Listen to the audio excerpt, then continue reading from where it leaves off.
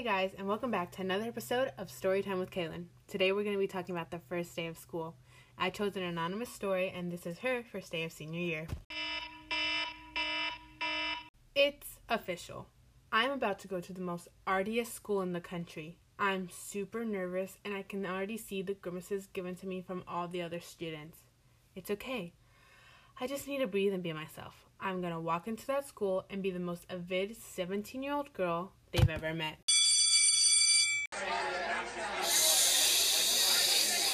Alright, class, let's get seated, the teacher yells.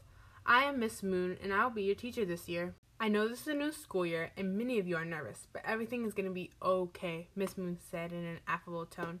For your first assignment of the year, you guys are going to be writing an epistle about anything you want. Oh, no.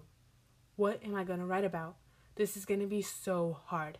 I could feel the formidable temper rising within me, and I knew I wouldn't be able to survive in this new school.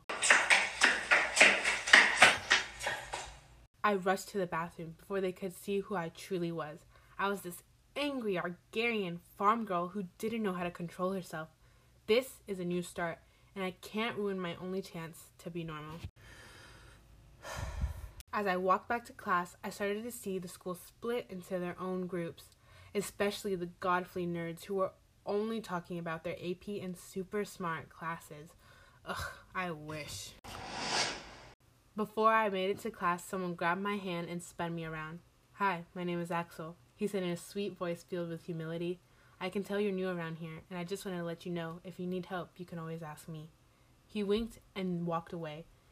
I knew he was a sycophant, but my heart couldn't stop beating so fast. I knew this was going to be a good year, and I stepped into my classroom.